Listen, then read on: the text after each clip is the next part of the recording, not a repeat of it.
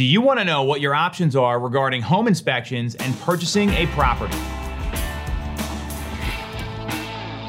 You're definitely going to want to watch this one.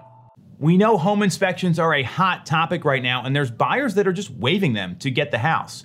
So I'm going to walk you through the 4 different methods that people are using to contractually deal with the inspection, and a bonus tip at the end that to me is the most reasonable, that's gonna help you get what you want, which is getting your offer accepted. You don't get the chance to go in, check out what's going on with the systems, check out the foundation, the roof, all of those things. So there is risk there, there's also a reward. And I'm not recommending any of these in particular, I just wanna go over your options. So the most aggressive is waiving the inspection.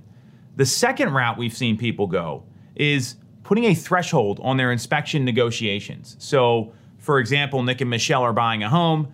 They decide, hey, we really like this property. It's an older home, and we want to make sure we just kind of know that there's no unseen issues. And look, we live in an area in the greater Philadelphia region, in the Metro Philly region, that there's a lot of older homes. So valid concern for sure.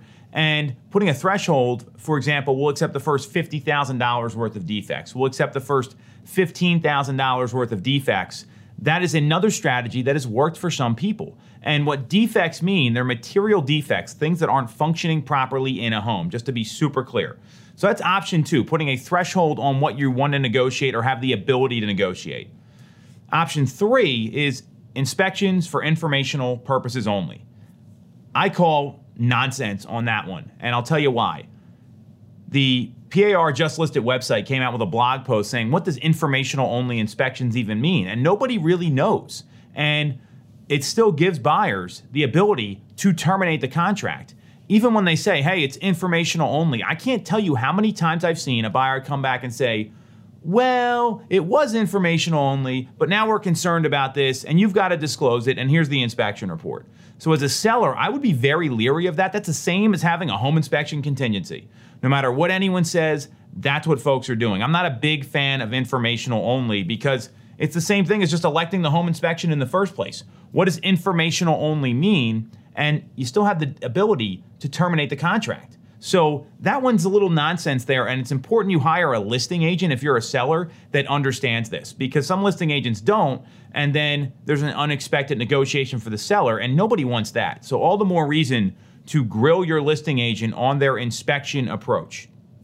The 4th option with inspections, and this is just from the contractual standpoint, I got a bonus tip that I think is gonna help a lot of you guys here at the end.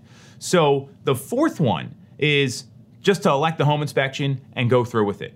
And when you do that, obviously there's other people that are willing to waive it. That one protects you the most, and in a multiple offer competitive situation, it might be the least likely to get accepted. So just know that going in.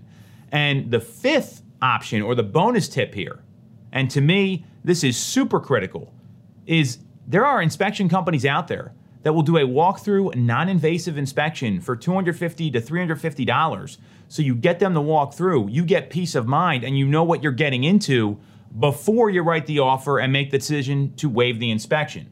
Now, obviously, the seller's got to play ball with that. They have to be open to that. I don't see any issue with it. It's going to get everyone what they want. It's going to make the buyer feel good. It's going to make the seller have some peace of mind.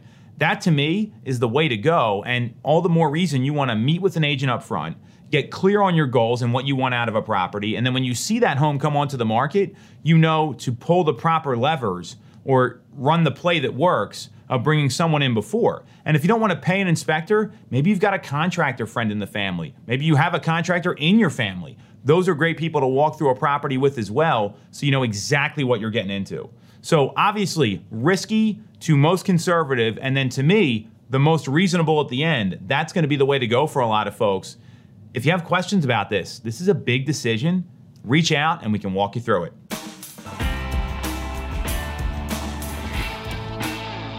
You're definitely going to want to watch this one.